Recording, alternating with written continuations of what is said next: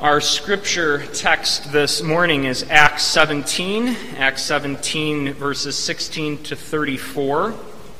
It can be found on page 1178 in your pew Bibles. It's not one of the traditional resurrection texts we might think of, and yet it's one that the resurrection is all throughout. The truth of what Paul proclaims even into a city that is full of unbelievers, a city full of idolatry, and Paul comes with the resurrection. He comes with a message. And we see then what is our purpose this morning, to see not only the resurrection, but to see how that message informs our very life and even informs our evangelism, our witness.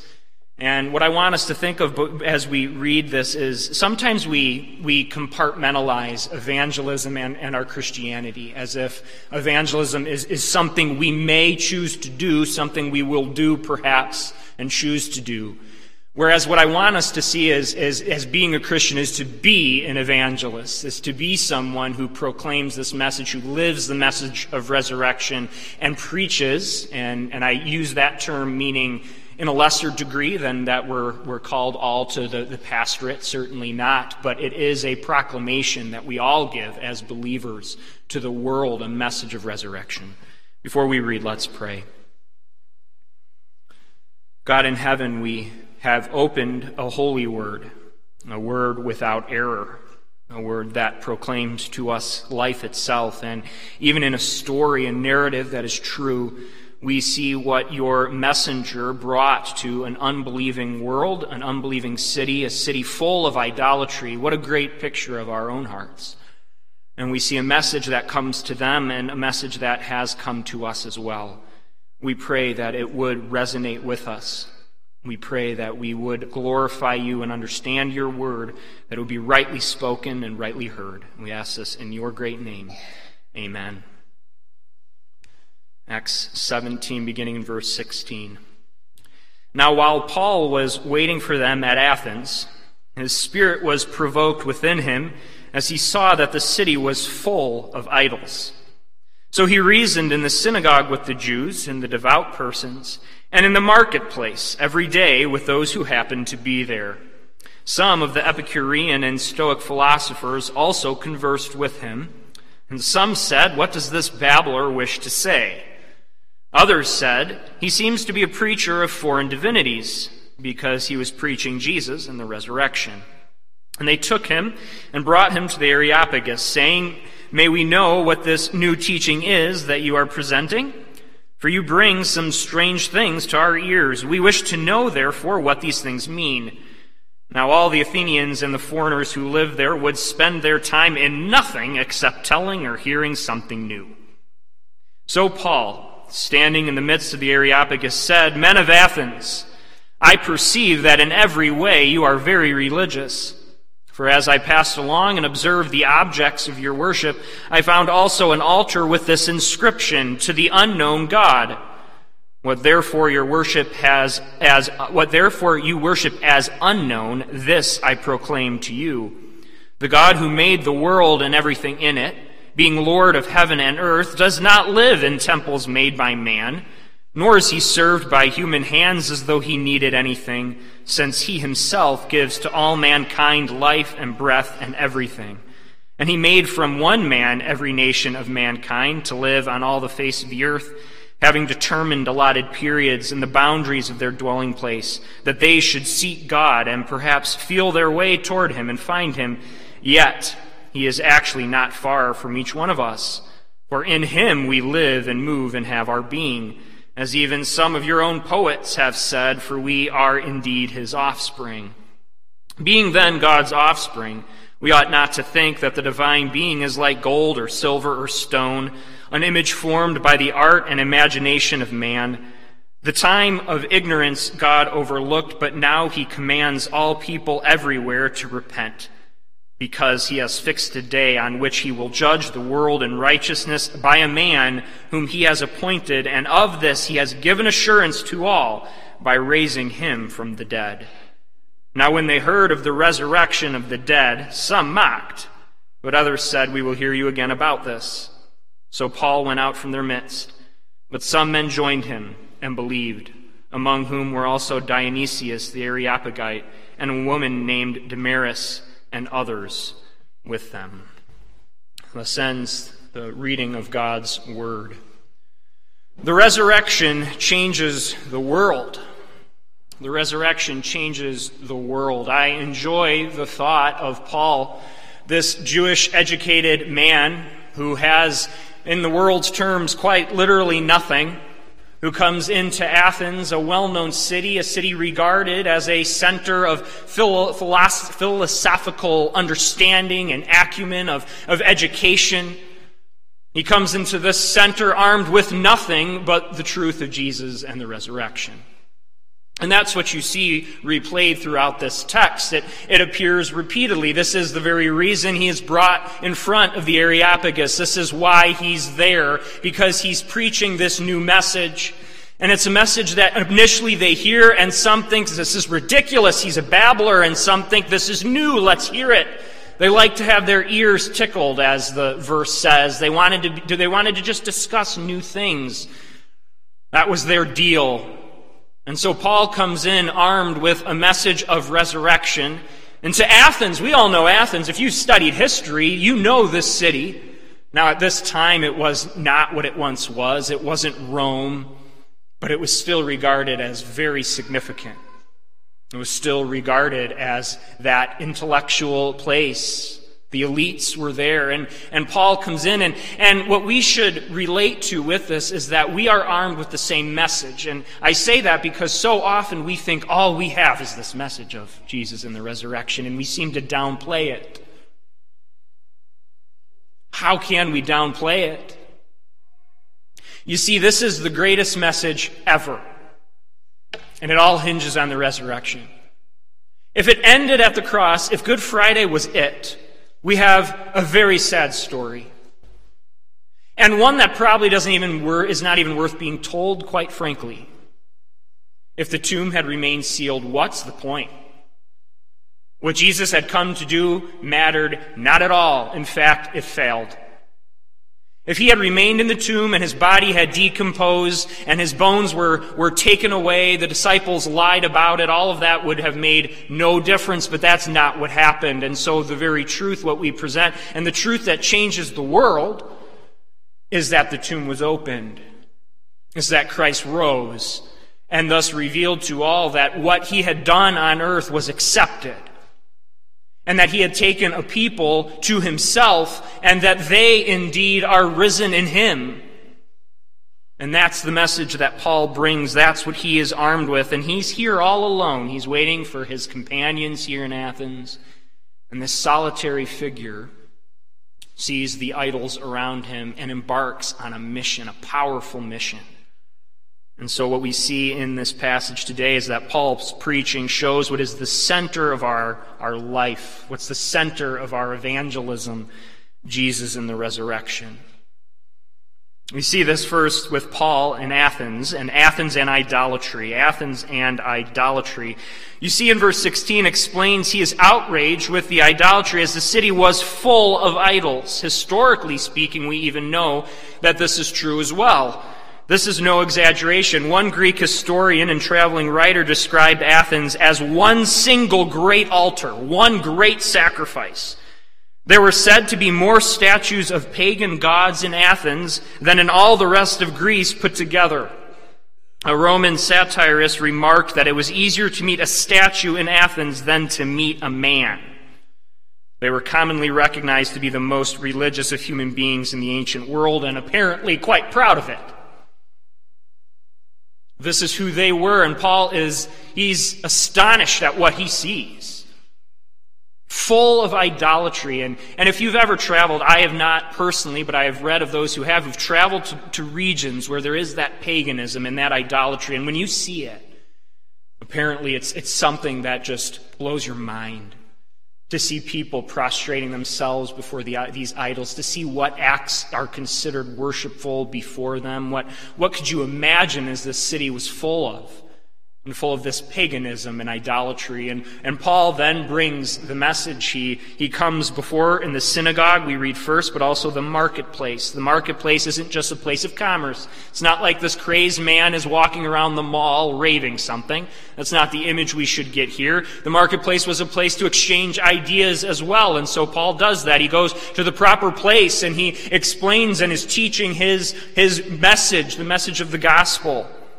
And then you read in verse 18, some of the Epicurean and Stoic philosophers also conversed with him, and some said, "What does this babbler wish to say?" Others said, "He seems to be a preacher of foreign divinities," because he was preaching Jesus and the resurrection. Now, to understand Paul's message to them, we have to understand what these philosophers actually believed. What were they teaching? What was the sort of the beliefs of the day right here? And these beliefs couldn't have been more opposite in many ways. Epicurean beliefs, Stoicism, these were very, very different in their approaches. Epicureans, for more of a modern term, were very materialistic. They were materialists. They tended to be those who pursued pleasure and little else. So there was also an element of hedonism there, a just devotion and pursuit of pleasure. They believed even the soul was made up of very fine matter, like atoms, which dissolved into the atmosphere at death. It's a radical materialism. The best they would say about the gods, if they would say much about the gods at all, is that they are indifferent to human actions. They neither need worship nor meddle in people's lives, is what they would say. So if there are gods, they're out there and they don't really matter. They don't really intersect. And for them, the wise person doesn't fear judgment, nor does he hope for something after this life. Rather, he lives for the moment. Live for the day.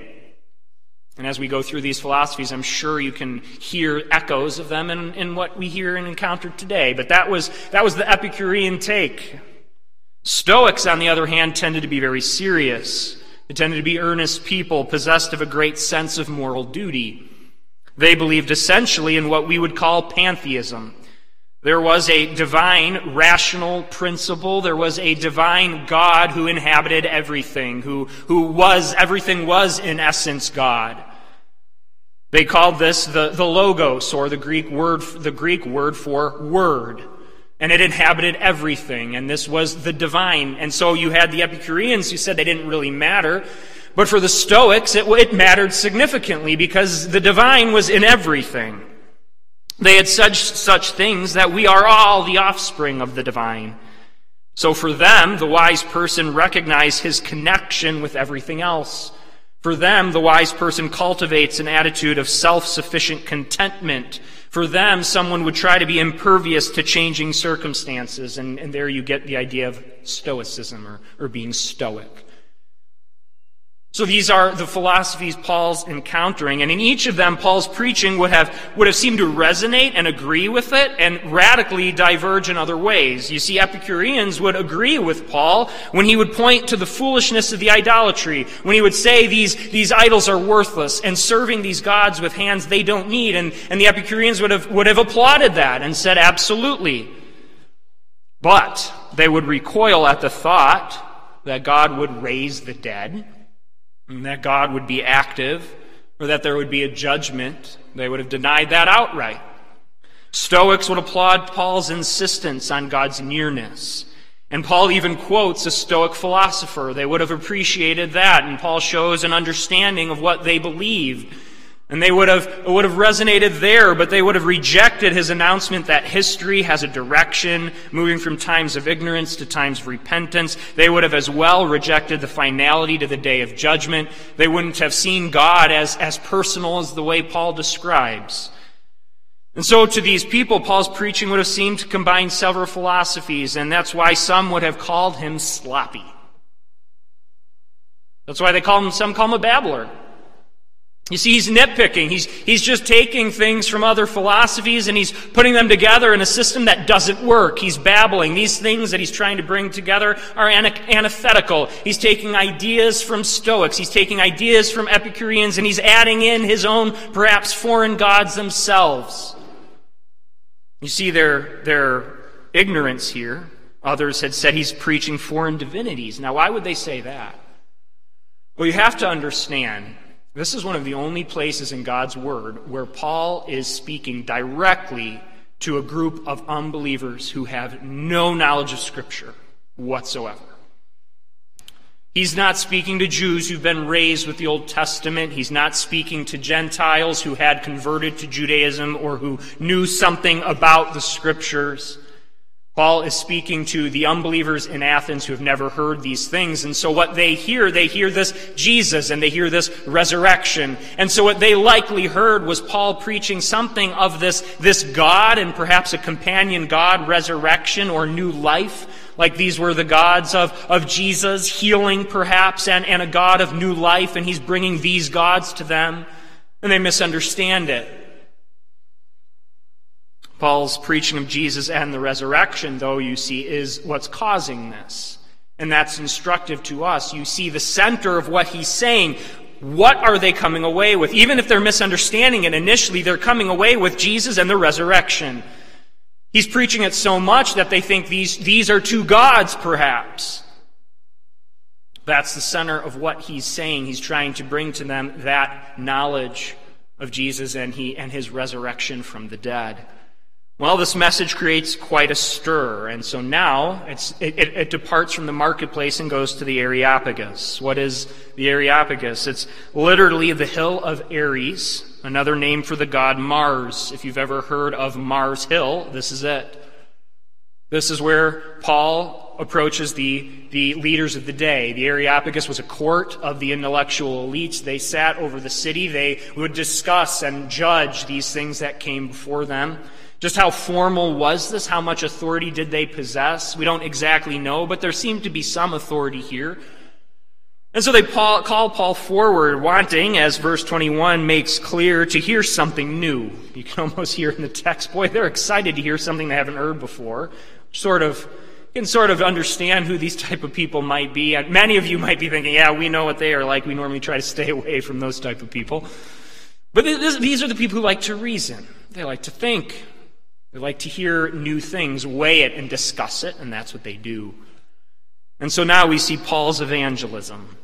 That's our second point, Paul's evangelism. Paul speaks to them in verse 22. He addresses the city. Men of Athens, I perceive that in every way you are very religious. For as I passed along and observed the objects of your worship, I found also an altar with this inscription, to the unknown God. What therefore you worship as unknown, this I proclaim to you. This is masterful, actually, what Paul's doing here. Why? Well, first, he's building a bridge. He's finding a point of contact or a point of entrance. Here I can insert myself here. This is a way for me to begin, and he's beginning at a point which is, interestingly enough, a point where they're declaring their own ignorance. They're saying to this God that we don't know. And so Paul is saying, he's not praising them here. He's saying, I see that you're very religious, quite clearly. They seem to pride themselves on that and their idols. And yet what he's doing is he's saying that in itself means nothing. In fact, let me tell you about this God you don't know at all. In fact, you admit you don't know. Let me tell you about him, that he is the only God. Paul's goal in all of this is to get to Jesus and the resurrection. And that's the goal of our evangelism. And that's why in this methodology of Paul's evangelism, we see as well a sort of map to follow. That our goal in presenting the gospel is to present that message of Jesus and the resurrection. But notice how he gets there. He doesn't just start right there. No, he has to correct many misunderstandings. And so he starts at the beginning. Don't let anyone tell you that origins of life don't matter. Don't let anyone tell you that you can believe whatever you want there and still be able to retain the gospel. Paul goes all the way back to correct the misunderstanding of these unbelievers who've never heard any of this. And at each step you see him counteract these varying and arguing philosophies. And so he begins, God made the world and everything in it. God created all. To Epicureans, who if they thought of God at all and believed they were distant and uninvolved, this is a corrective. There is a God. The God you don't know is the God. He's the only God. He created everything. To Stoics, who believed in more of a pantheism, that the divine was part of the creation, this is also a corrective. God isn't creation. He made it. He's personal. There is a being, God, and he stands in distinction of what he's made. He is here. He created this. He created what we see. And then he also says, being Lord of heaven and earth. So he places him above all things. This is the God over all. Remember, he's talking as well to those who believed in many gods and many lords. And the heavens had many gods of all the different aspects of those heavens. And the earth had many different gods and the gods of the earth. But no, this is the one God. Now Paul corrects the idolatry of the city. He establishes, okay, there is one God who created all. He's Lord of heaven and earth. And then he says, the Lord does not live in temples made by man, nor is he served by human hands as though he needed anything, since he himself gives to all mankind life and breath and everything.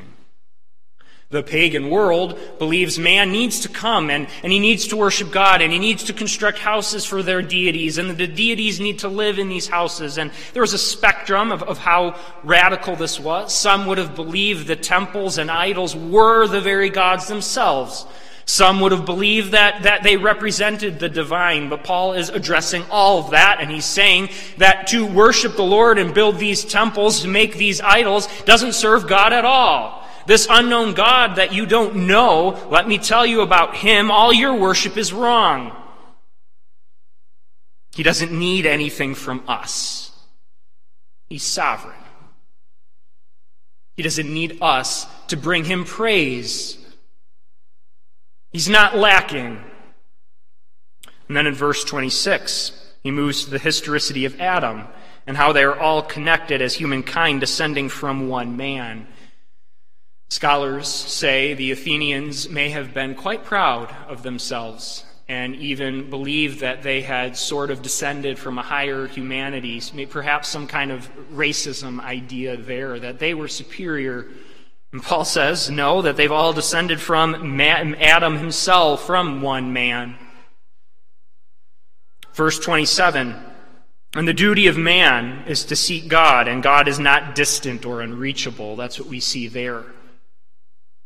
Again, he's correcting these things, the Epicureans, that God's just out there. No, he's knowable. He's reachable. And again, the Stoic idea that it's that idea that it's very slippery pantheism, that God's just in it all. No, he personally is knowable, reachable, understandable.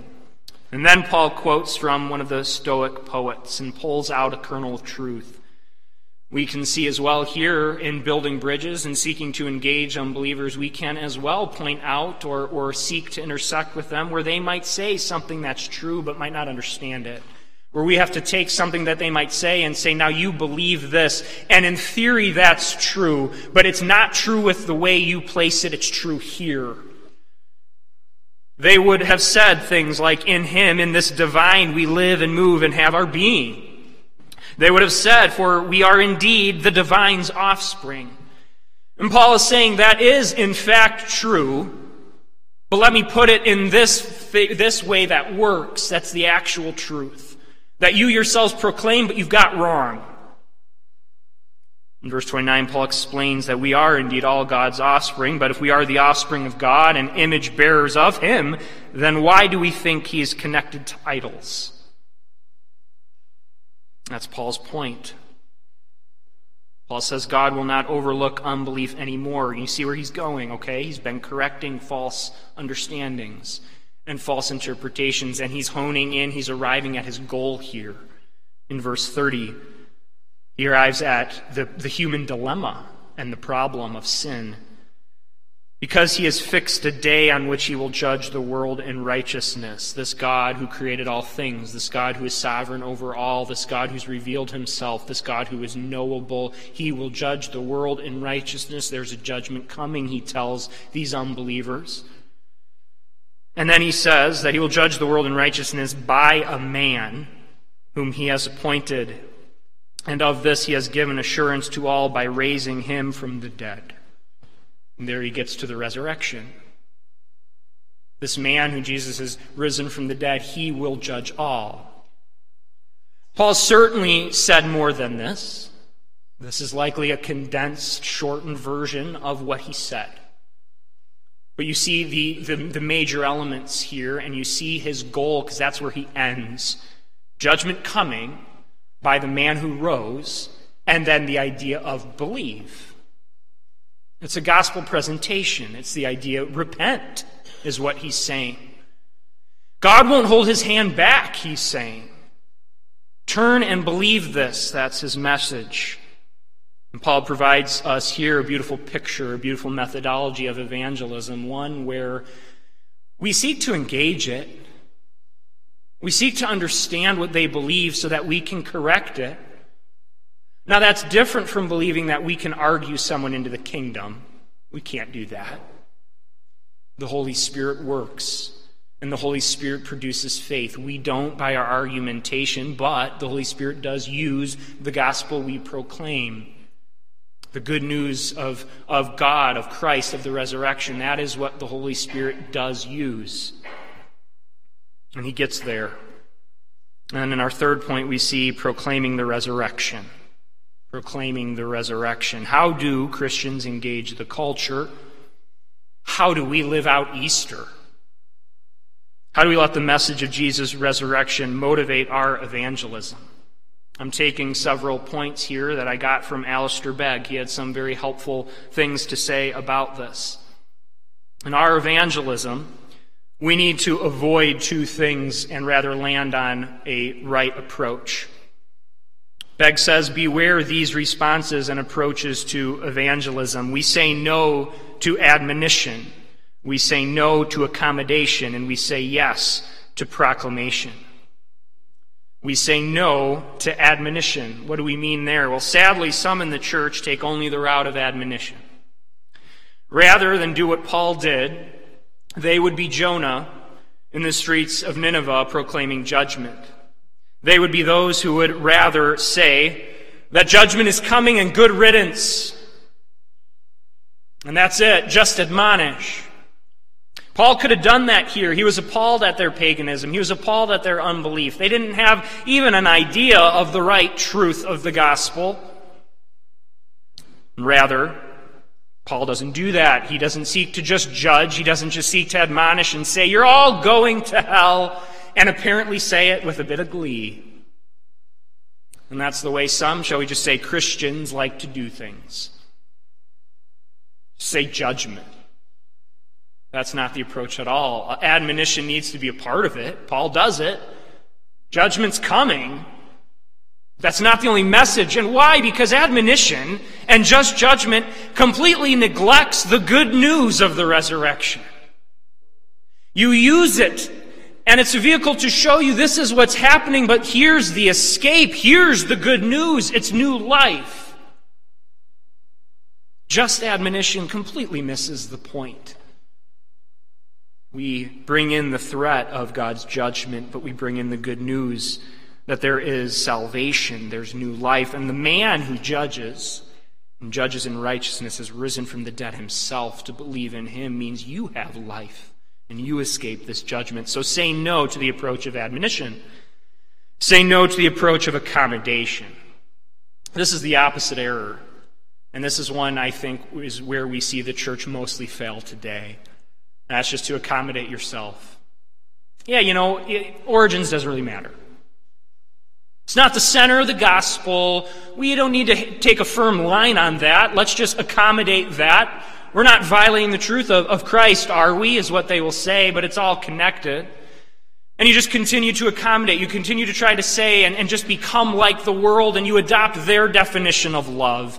And you adopt their definition of everything. You adopt their understanding of salvation. You adopt what they believe about sin. You're just trying to accommodate. You're just trying to build bridges. And that overdoes what Paul even, we see him do here. Paul's trying to build bridges, but not at the expense of the truth. The church all around the globe right now seems to at times be accommodating itself. not holding firm on the tenets of the Scriptures, the principles of the gospel, and accommodating. Say no to the approach of accommodation, for that doesn't retain the idea of the resurrection either. You see, Paul had to correct, and he did. He did it well. He did it winsomely.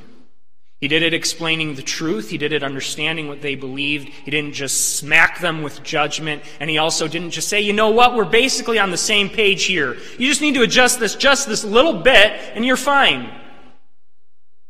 He told them the truth and said it like it was. Say no to admonition. Say no to accommodation. Say yes to proclamation. And that's the whole point. That's what we see Paul do here. He proclaims the truth. Paul recognizes what he's up against, and as we began, he comes armed with nothing else but the gospel message. Jesus and the resurrection. That's where he goes. That's what he proclaims. He proclaims it to his listeners. We have the same job today in a very similar context to an unbelieving world. Jesus and the resurrection was Paul's ultimate response, both to the marketplace ideas he encountered and to the elites of the day.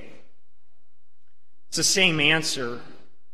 Whether we're talking to our friends or acquaintances or neighbors on the streets, the message that you're proclaiming is Jesus and the resurrection. Or if you're in the classroom, if you're at the highest levels of academics, what do we bring? Jesus and the resurrection. Paul's delivery may have changed. The method, the way he approached it may have changed depending on who he was talking to, but the content didn't. He proclaimed. Like Paul at Athens, we find ourselves living in a society cluttered with idols. We should, like Paul, respond and be in outrage over what we see, and though it not be in perhaps the figurines that are made to represent gods, there are still gods of wood and stone and materialism and what we pursue. Our own idols may not be statues, rather the gods of sex and success and power and security and money and materialism and work and family and leisure and sport. They're all still the same.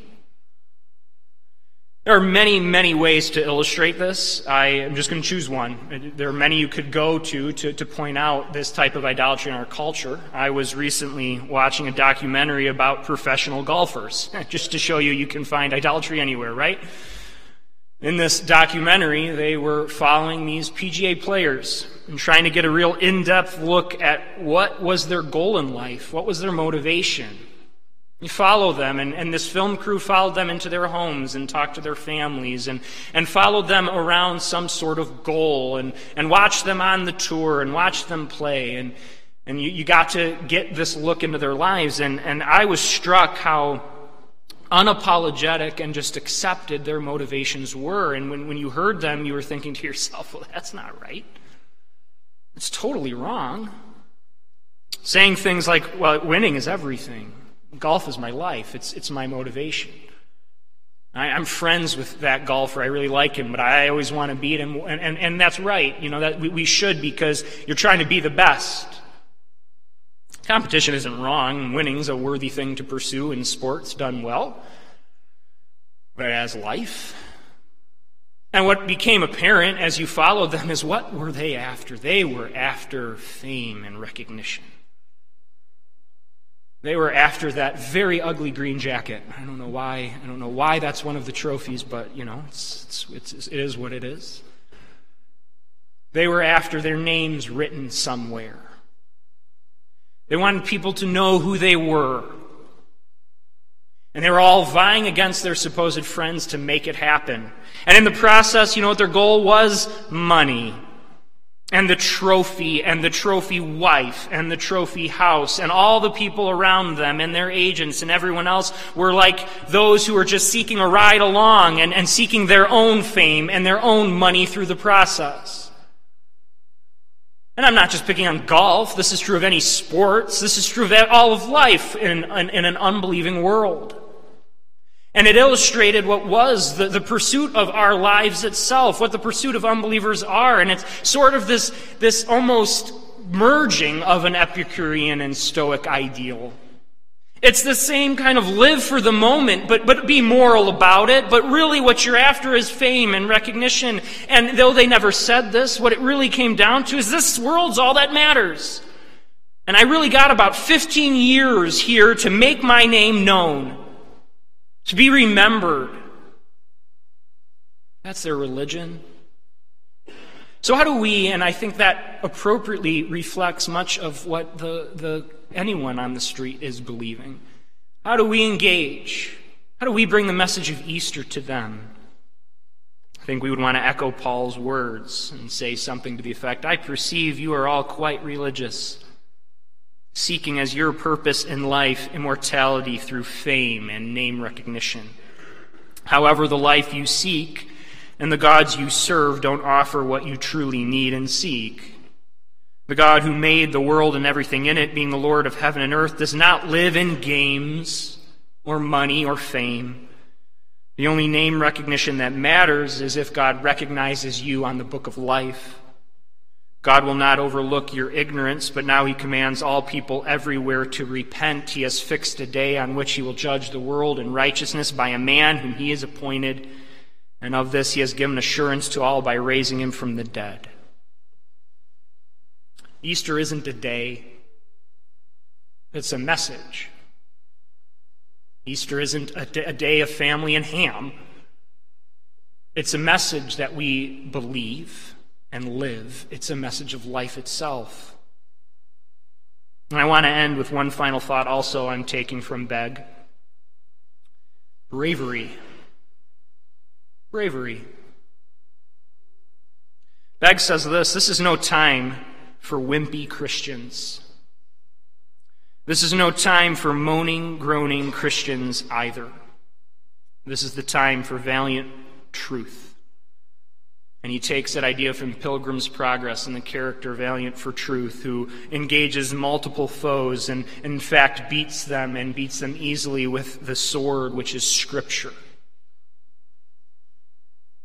Just can't even imagine it. You're alone in a city you've never been. And there are those who are calling you a babbler, those who are misunderstanding you, and you're called before the elites of the day, and how much bravery. How much bravery are we called to exhibit as well in our proclamation? It is no time for wimpy Christians. The truth of Easter doesn't stand for wimpy Christians. And that's not to make us hopeless, that's to give us hope. That the message we have is to make us who are weak and who are wimpy into those who do proclaim the gospel and have a message of life. You see, the outcome of all of this at the end of the text would seem rather limited. Of all Paul's efforts and work, look what happens. Some talk about him and just dismiss him completely and mock him. Some give him this is perhaps more of just a polite sending off. We will hear you again about this. But some joined him and believed, among whom were also Dionysius the Areopagite and a woman named Damaris and others with them. It would seem kind of small. And yet here you have the beginning of the church there as well. What you have here are those that God has given the message of resurrection. What you see is that as a result of Paul's proclamation, perhaps these few received eternal life, resurrection life.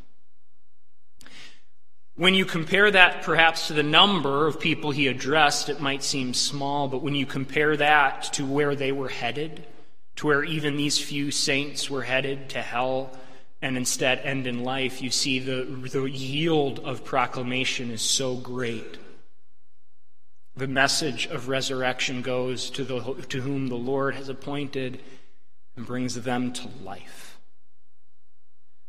There's the message of Easter, Jesus and the resurrection. Amen. Let's pray. Lord God in heaven, we come before you and praise your name. We praise you for what we see in a proclaimed message of Jesus and the resurrection, and we pray that we would understand it ourselves, that we would know we have and share in that same message and that same life, and that we would be those as well to go out from here in bravery, that we would not be only those to admonish and judge, that we would not be those to just accommodate and not stand our ground, but we would be those to proclaim in bravery and truth the same exact message. And we pray that you would strengthen us, our poor, feeble selves, in this goal. All for the grandeur of your great name, we pray.